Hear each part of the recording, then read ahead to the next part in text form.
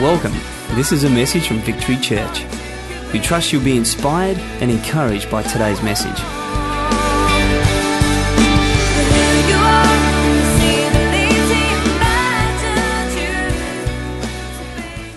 I am going to have so much fun sharing with you this morning. I want to speak about something that I've just simply entitled Enthusiasm. Everyone say enthusiasm.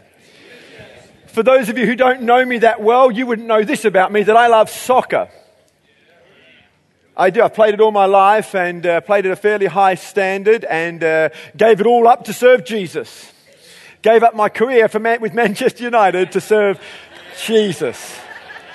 I was well on the way. The scouts were looking at me. They wanted to know who I was. I gave it all up for Jesus. You need to know that. Anyway, I do love football, soccer, whatever you want to call it. And I particularly love a team called Manchester United. Any Manchester United fans in the house? Any Chelsea supporters? Fantastic. Please escort them out of the building.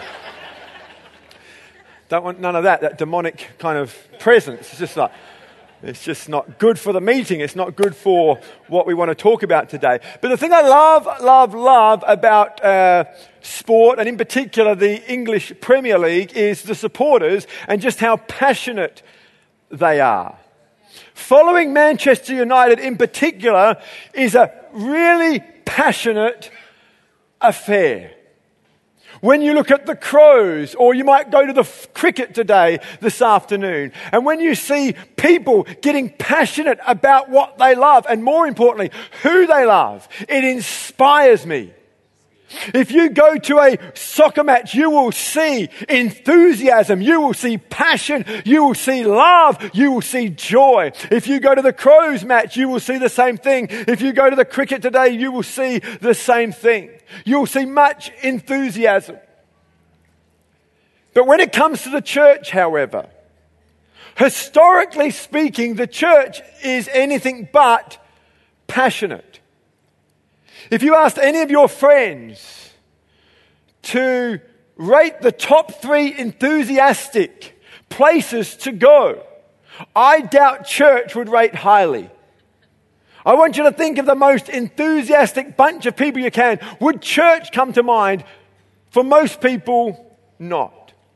And it never ceases to amaze me that we have such an amazing gospel message, and yet many Christians live life like it's anything but good news.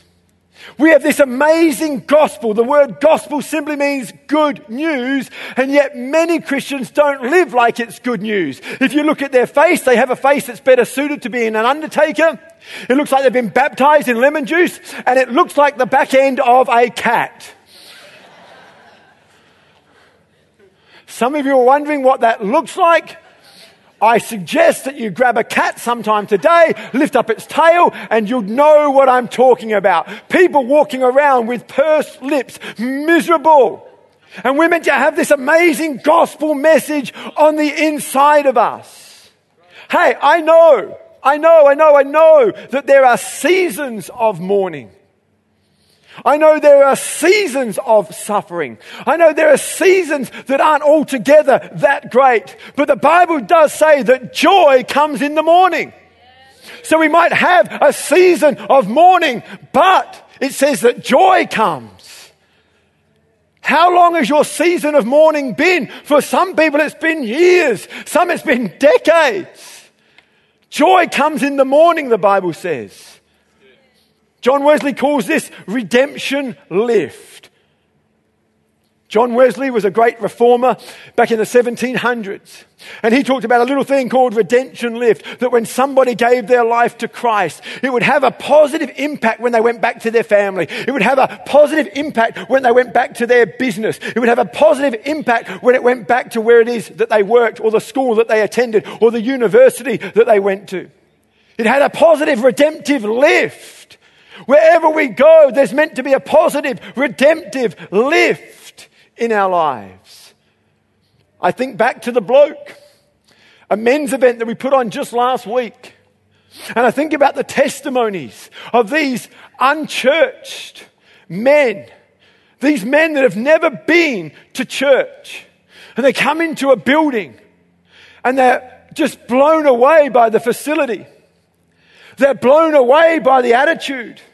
They're blown away by the excellence. In actual fact, one of the men that was responsible for putting on the kickboxing event said, "This is the best event we've ever attended. Your crew are unbelievable." He called us a crew. In other words, what he was saying is there's something different about you guys. And that's what is meant to happen. Wherever we go, there's meant to be a fragrance of life. There's meant to be a difference in our world. We're meant to be noticed. The Bible says that we should be blessed. The word blessed means to be envied. Most Christians aren't envied. Most Christians are just not liked. And we have an opportunity to turn that around and change that if we understand what it is that I'm sharing this morning. When's the last time someone came up to you and said, "I don't know what you're smoking, drinking, chewing, or injecting, but I want what you've got"? Seriously. When's the last time someone commented on the difference in your life? Because it should be happening all the time, I believe. Amen. I've got a audio-visual piece of footage that I want to show you. And it's of a man by the name of Steve Ballmer. And just take a look at this. This is all I can say. Just take a look at this.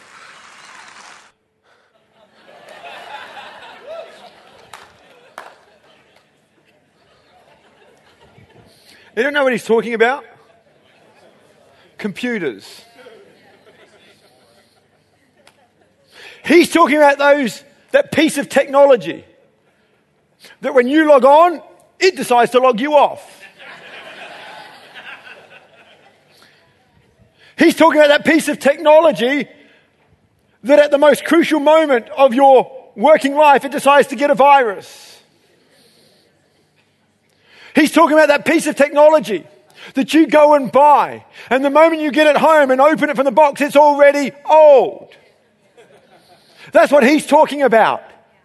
He's talking about software. He's talking about computers. He's talking about technology, and we have Jesus.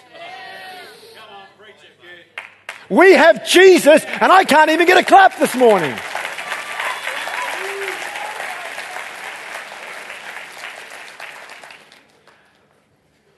He's old, bald, and overweight. And he's more enthusiastic about technology than us young, fit, good-looking, healthy people called Christians. Get about Jesus. I mean, come on.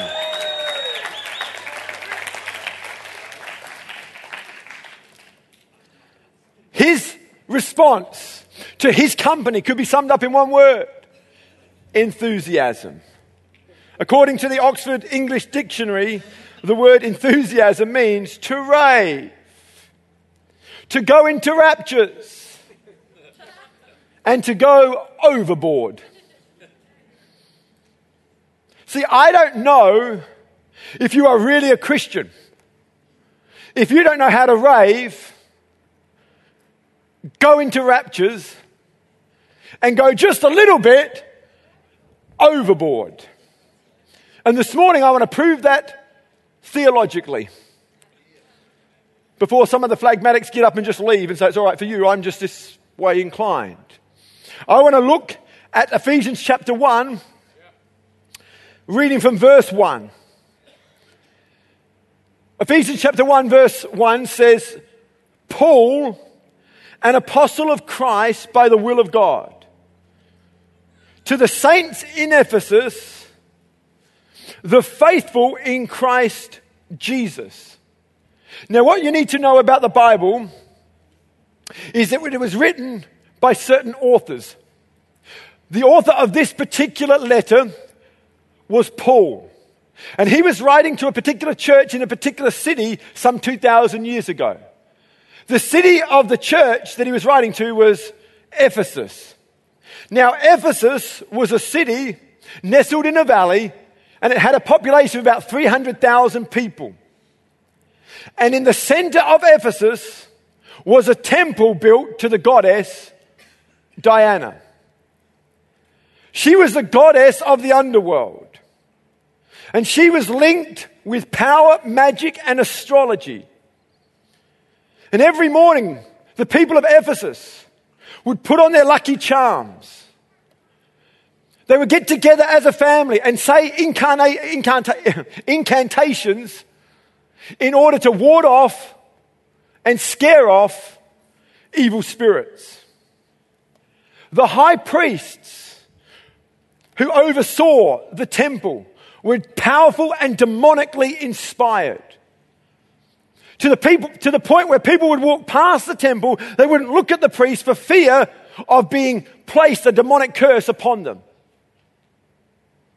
And to make things worse, at the age of 11, by law, it was sanctioned that young girls had to go and serve in the temple as prostitutes for 3 years.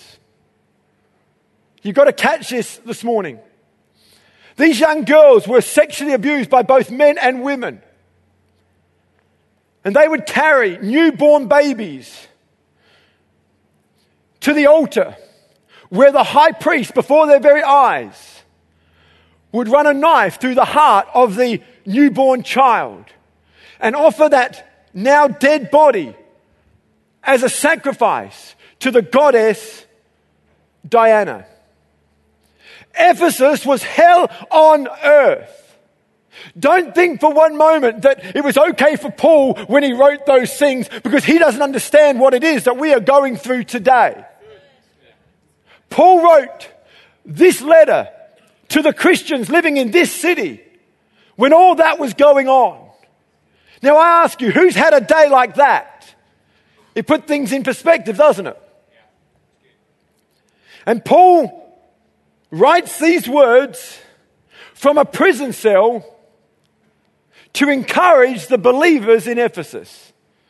Paul, ever thinking of others, not caught up in the fact that he's imprisoned, but he's forever thinking of others, and he writes this letter to the Ephesian believers, the saints in Ephesus, the Christians that are living in hell on earth.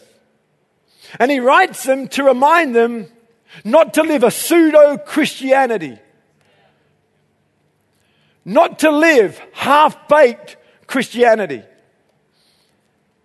And he says this in his opening statement to the saints in Ephesus and the faithful in Christ. And he highlights two very important things. In Paul's opening sentence, he says, Christians, you have two homes. You have the one that places you in Ephesus. You are the saints in Ephesus. But as Christians, you have a new home, and it places you in Christ. To the saints in Ephesus and to the believers in Christ. And he's reminding them that they have two homes.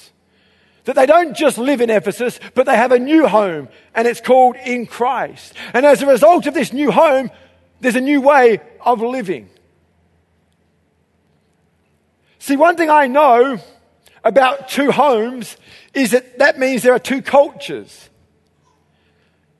For every man who got married to a young woman, they know this clash of culture. This certainly happened for me. I grew up in a very male-dominated home. There was my mum, my dad, and 3 brothers. It was very male. And because it was very male, the toilet seat lived in a certain position. Up. Half the time I didn't even know it could go down. Just was up. But when I got married, and it was just me and Kath, there was this clash of culture. Because when I went to the toilet, I could no longer leave the toilet seat up. Because it was a new home. And my new home required a new way of living. My old way of living, my old habits had to die if there was to be peace in my new home. And I realized and I recognized as a young man, it's much better to just adopt a new way of living for the sake of peace in the home than just to keep fighting and placing my old way of living over this new environment that I was living in. And this is the clash of cultures that every Christian faces. We are here in Adelaide with all that goes on in this city. I mean, just this week, someone was shot in the face, just in this very suburb that our church finds itself in. In the city of, or in the suburb of Paraka, some guy gets shot in the face and he's dead. But Jesus wants us to live a certain way, because we don't just live in Adelaide, we live in Christ. And as a result, there's a new way of living. And we don't have to live the way everyone else lives. That's the heart behind this letter to the Ephesians. A new way of living. And he goes on to encourage them with this, Ephesians chapter 1, verse 18. I pray also that the eyes of your heart may be enlightened, in order that you may know the hope to which he has called you, the riches of his glorious inheritance in the saints, and his incomparably great power for us who believe. That power is like the working of his mighty strength, which he exerted in Christ when he raised him from the dead and seated him at his right hand in heavenly realms, far above all rule and authority, power and dominion, and every title that can be given, not only in this present age, but also in the one to come. And God placed all things under his feet and appointed him to be head over everything for the church, which is the body, the fullness of him who fills everything in every way. I imagine, as the local pastor of the church in Ephesus read that, there would have been murmurings amongst the people. And someone might have popped up and said, preacher, all my life, I've been taught, and we've been taught, that the most powerful force on the planet is the goddess Diana. That's what we grew up with. That's what we've been taught. That was what was rammed down our throat from a very early age. Mr. Preacher, are you telling me? Are you saying that there is one that is more powerful than the goddess Diana? Are you saying that there is one that lives higher, further, wider, and above this teaching that we've grown up with? And the preacher looks at his congregation and says, that's what I'm saying. I'm saying that Jesus is more powerful than the goddess Diana. And then Paul further encourages. Ephesians chapter 2 verse 4. But because of his great love for us, God, who is rich in mercy, he made us alive in Christ, even when we were dead in our transgressions. It is by grace that you've been saved. And God raised us up with Christ and seated us with him in heavenly realms in Christ Jesus. When the local pastor of the local church in Ephesus finished reading these words, I imagine someone else saying, preacher, are you saying that not only is Jesus more powerful than Diana, but did I hear correct? Are you telling me that because of my new position in Christ, are you telling me, did I hear correctly, that even I am more powerful than the goddess Diana? And the preacher, with a smile on his face, looks at that person and says, yep. That's exactly what I'm saying. I imagine at that moment there could have been just a little bit of excitement in the place, and maybe someone was sitting there with a tambourine and they just couldn't hold still anymore, and there was just a little rattle of the tambourine at this stage. Just maybe. And then he goes on, because what you've got to understand about Christianity, it's more than something we do. It's a power we have. It's a position we hold. Ephesians chapter 3. As a young man growing up in church, we just got Ephesians rammed down our throat, and I thank God for it. I love Ephesians. I love all the Bible, but I love Ephesians. Ephesians chapter 3, verse 16. I pray that out of his glorious riches He may strengthen you with power through his Spirit in your inner being, so that Christ may dwell in your hearts through faith. And I pray that you, being rooted and established in love, may have power, together with all the saints, to grasp how wide and long and high and deep is the love of Christ, and to know this love that surpasses knowledge, that you may be filled to the measure of all the fullness of God. Now to him who is able to do immeasurably more than all we ask or imagine, according to his power that is at work within us. To him be glory in the church in Christ Jesus throughout all generations, forever and ever and ever and ever and ever. Amen. Amen just simply means let it be. I imagine, because there was already 2 interruptions in the local church service, someone else pops up and says, well, Mr. Preacher, I don't understand. You see, I've got a daughter that's 10. And in just a month, she turns 11. And my whole life I've been dreading this day, because I know when she turns 11, a certain something has to happen. And I didn't dream it could be any different. I didn't dare imagine that there could be another way.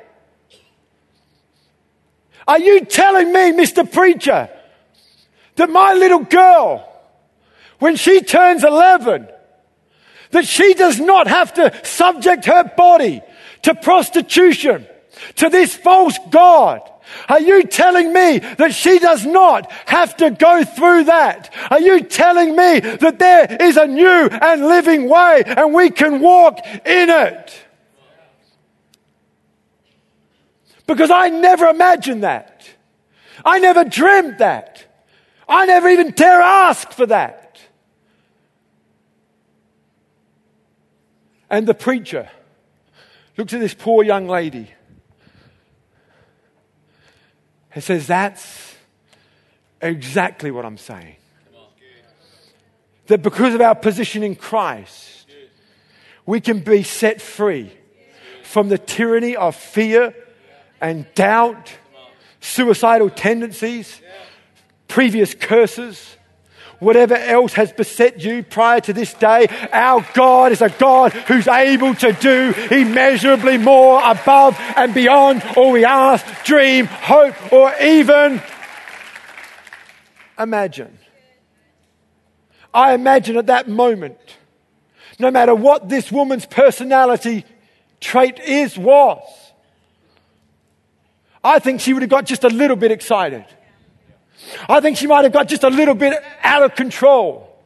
I imagine she might have begun to rant, to rave, to go into raptures and go overboard. Because that is the correct response to the Word of God. God not only redeems you, He redeems your whole you. That includes your personality. I believe most of us don't respond the way we should respond because we don't believe what we should believe. For us to truly believe this, we should rave, we should go into raptures, and we should just get a little bit excited. 36 times in 6 chapters of the book of Ephesians, you'll see Paul skillfully and masterfully penning these words. In God, in God, in God, in God, in God, in Christ, in Christ, in Christ, in Christ, in Christ, in Jesus, in Jesus, in Jesus, in Jesus, in Jesus, in God, in Jesus, in Christ, in Jesus, in Christ, in God, in Jesus, in Christ, in Christ, in Jesus, in Jesus, in Christ, in Christ, in Jesus, in God, in Christ, in Jesus, in Jesus, in Christ, in Christ, in Jesus, in Jesus, in Jesus, in Jesus, in Christ, in Christ, in Christ, in Christ, in God, in Jesus. 36 times in 6 chapters. He reminds us That we are no longer just in Ephesus, we are in Christ. That we have a new position. That we have a new power. Those words in Christ translate to en theo. It means to be in God. It's where we get our word enthusiastic. To be enthusiastic is to be in theo, in God. If we are truly in Christ, in God, in Jesus, we will be enthusiastic. And it has nothing to do with our personalities. People come here and think, oh, this church is too happy. Trouble is, this church is too clappy. It's too happy, too clappy. Well, I'd rather a church that's happy and clappy than just miserable and faithless and boring. Seriously, some might just say, well, this church is full of hype. But en theo is not hype. The word hype simply means an empty reality. You tell me if what I've just read about Jesus is an empty reality. The truth is that we cannot even come close to describing just how amazing Jesus is. Whatever I say doesn't come close. However I praise him doesn't come close. The Bible says that our highest thoughts don't match his lowest thoughts. The Bible says that no eye has seen, no ear has heard, no mind has conceived just how wide and high and deep is the love of God. This is not hype.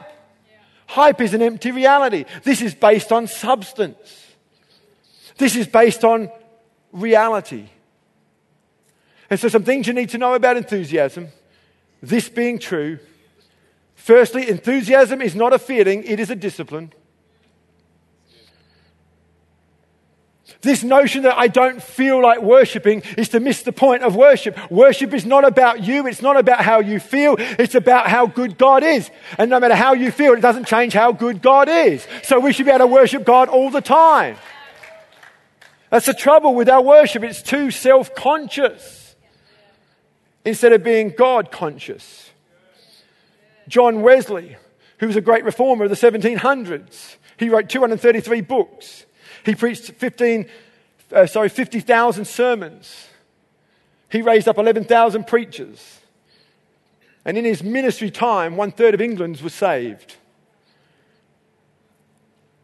And as an extract from his diary written in the 1700s, we read, Sunday, May 5th, I preached at St. Anne's. I was asked not to come back. That night I preached at St. John's. I definitely won't go back there. May 12, I preached at St. Judas, not allowed to come back. May 19, I preached at St. Someone's, and I can't return. That night, I preached on the street, and I was kicked off. May 26, I preached in a field. A farmer set his bull on me. June 2nd, I preached on the edge of town and was kicked off the highway. But that night, I preached in a field, and 10,000 people gave their lives to Christ.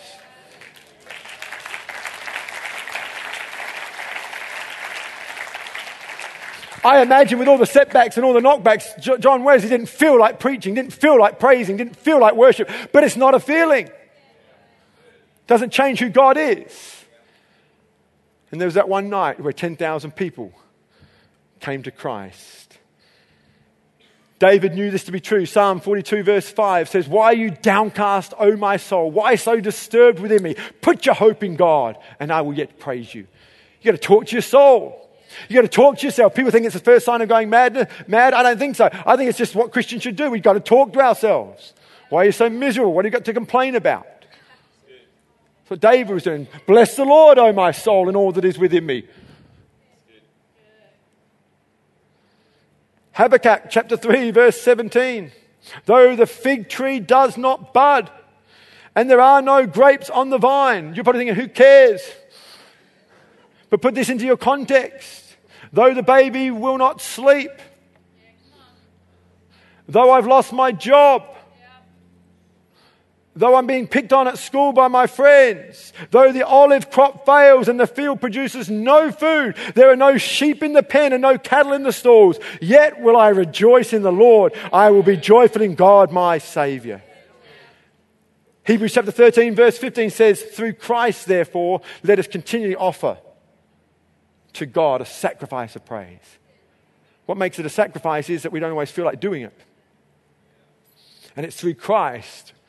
Not through your own efforts, not through your own energy, not through trying harder, but through Christ we offer our bodies as living sacrifices. It's through Christ we offer our praise as a sacrifice to Him. And so my first point is simply, enthusiasm is not a feeling, it's a discipline. Secondly, enthusiasm catches up with your face and your body. See, there's no such thing as happy on the inside, sad on the outside. Whatever's on the inside comes out. Some people tell me they're happy. I'm thinking, you should notify your face. You're telling me, but you haven't told your face yet. See, there's nothing more embarrassing when someone says, I'm really happy. That is doing Christianity harm. When we say we found Jesus, he's the answer to everything, I'm so happy now. That is going to scare whoever you're talking to. They're going to run to the pub and say alcohol is the answer. Enthusiasm catches up with your face and with your body. This is a message not just to sanguines, but it's a message to Christians. Paul didn't say to the sanguines in Ephesus. He said to the saints. Every believer in Christ.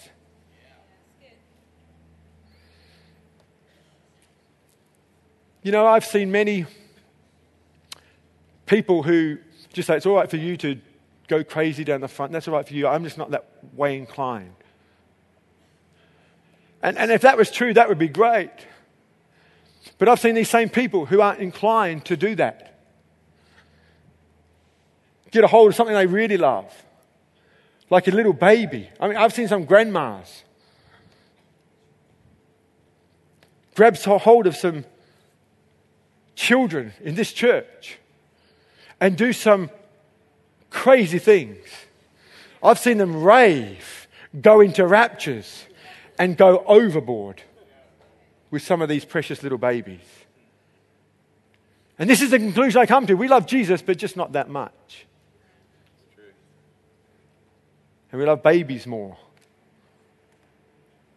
We love other things more. In Acts chapter 3, there's a story of a man that was crippled from birth. And he used to be placed at the gate beautiful to beg.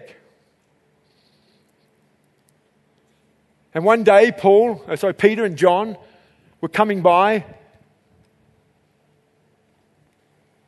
and he expected to receive something from them. And Peter looks at this man and says, silver and gold we do not have, but in the name of Jesus, get up and walk. He got more than he ever hoped, dreamed, asked for, or even imagined. He didn't ask to be healed, he asked for money. He asked for money, and he got something more. And the Bible says this is what he did. He went leaping and jumping and praising God. And where did he go? Straight to church. Can you imagine him getting into church, leaping and jumping and praising God, and someone saying, calm down, you're too happy, you're too clappy. No, it's just a correct response to what Jesus has done in his life. It was a fitting response for a lame man. Here's the thing, you and I weren't lame. We were dead in our transgressions. And he has raised us up to new life. Should we do anything less than go running and leaping and jumping? Or are we just too cool for Jesus? And thirdly, my final point, is simply enthusiasm makes you do anything and you don't care. And here's the problem is we care too much because we're too self-conscious. And when we're self-conscious, it's always going to get in the way of being God-conscious. Seriously, when's the last time you raved, went into raptures, and went overboard in praise for Jesus on a personal level? I'm not talking about being up here at the front. I'm on a personal level. When's the last time, in your excitement for the things God is doing, you were listening to your iPod and you were singing songs at the top of your voice and you were just walking oblivious to the rest of the world and you turn around the corner and you walk straight into somebody? That's happened to me over and over again, and it's happened to me more recently. I was that person, and you know what? When I walked into him, I didn't care. I said, "Morning!" and just kept walking as fast as I could.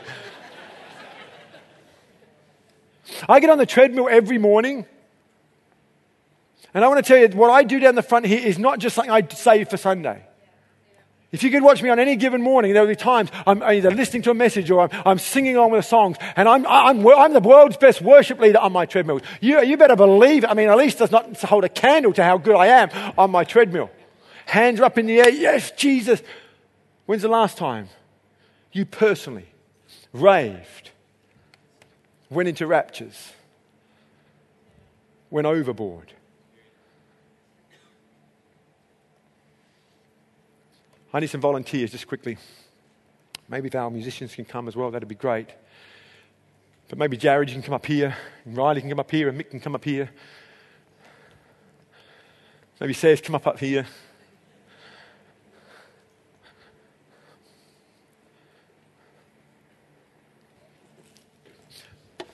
Maybe if our wonderful, illustrious pulpit girl, young, single, good-looking pulpit girl, can get rid of this would be great. How you doing? I need you four just to sit down.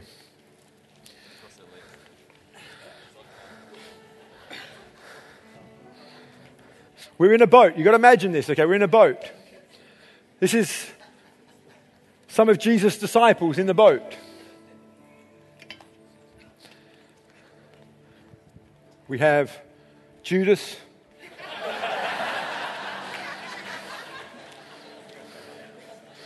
Thomas, James, George. We picked him up. He was drowning. We just picked him up, put him on the boat. I'm Peter. In the middle of the night, the Bible tells us that the disciples were told by Jesus to go to the other side of the lake. He didn't tell them there was going to be a flipping storm.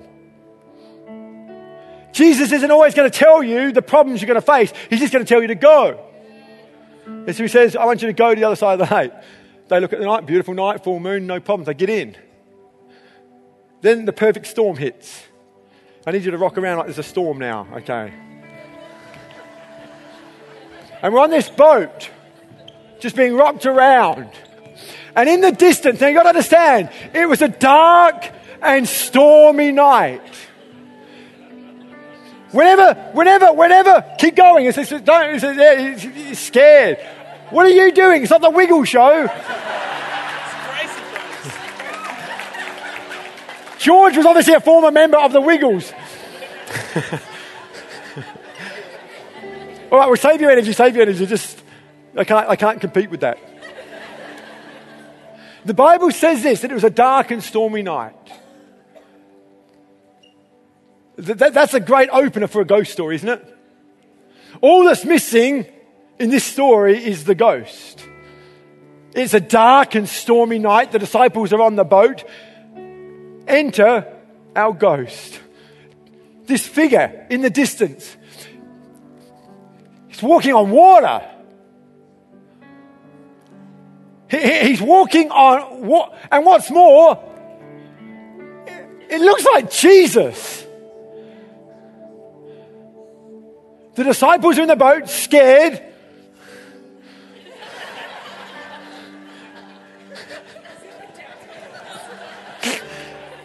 Hear no evil, see no evil. I just like...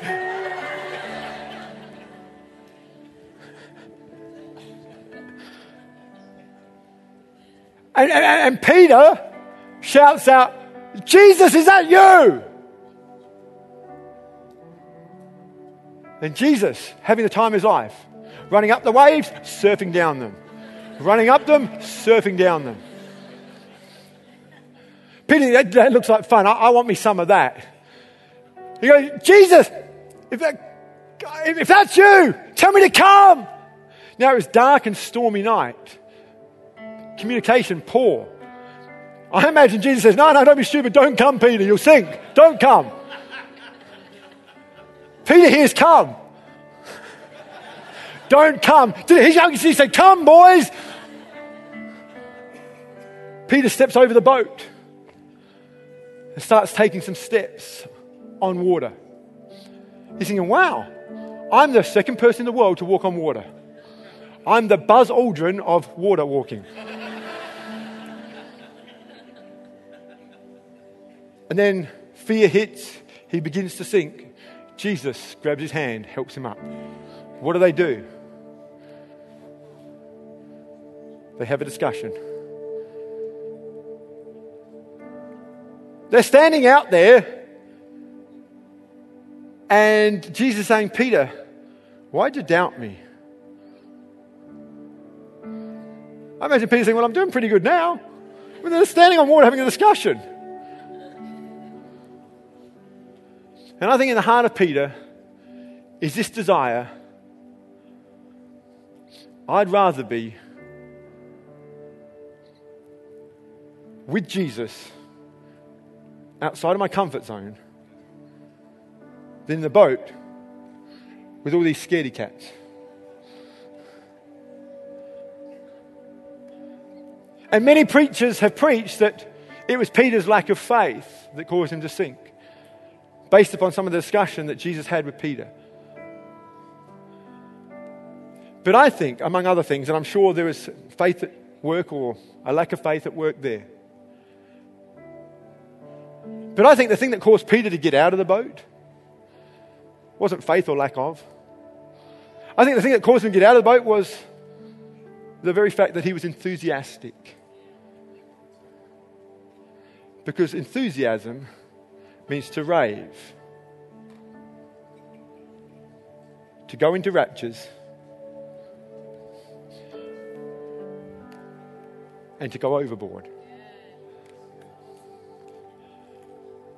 His enthusiasm led him to the place where he went overboard, got out of his comfort zone. Yeah, he began to sink, but he also walked on water.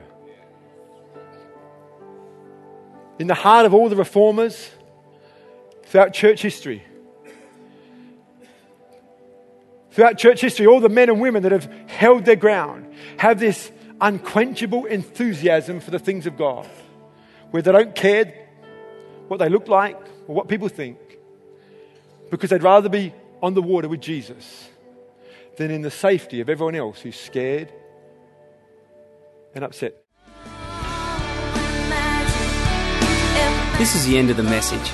Thank you for taking the time to listen, and God bless.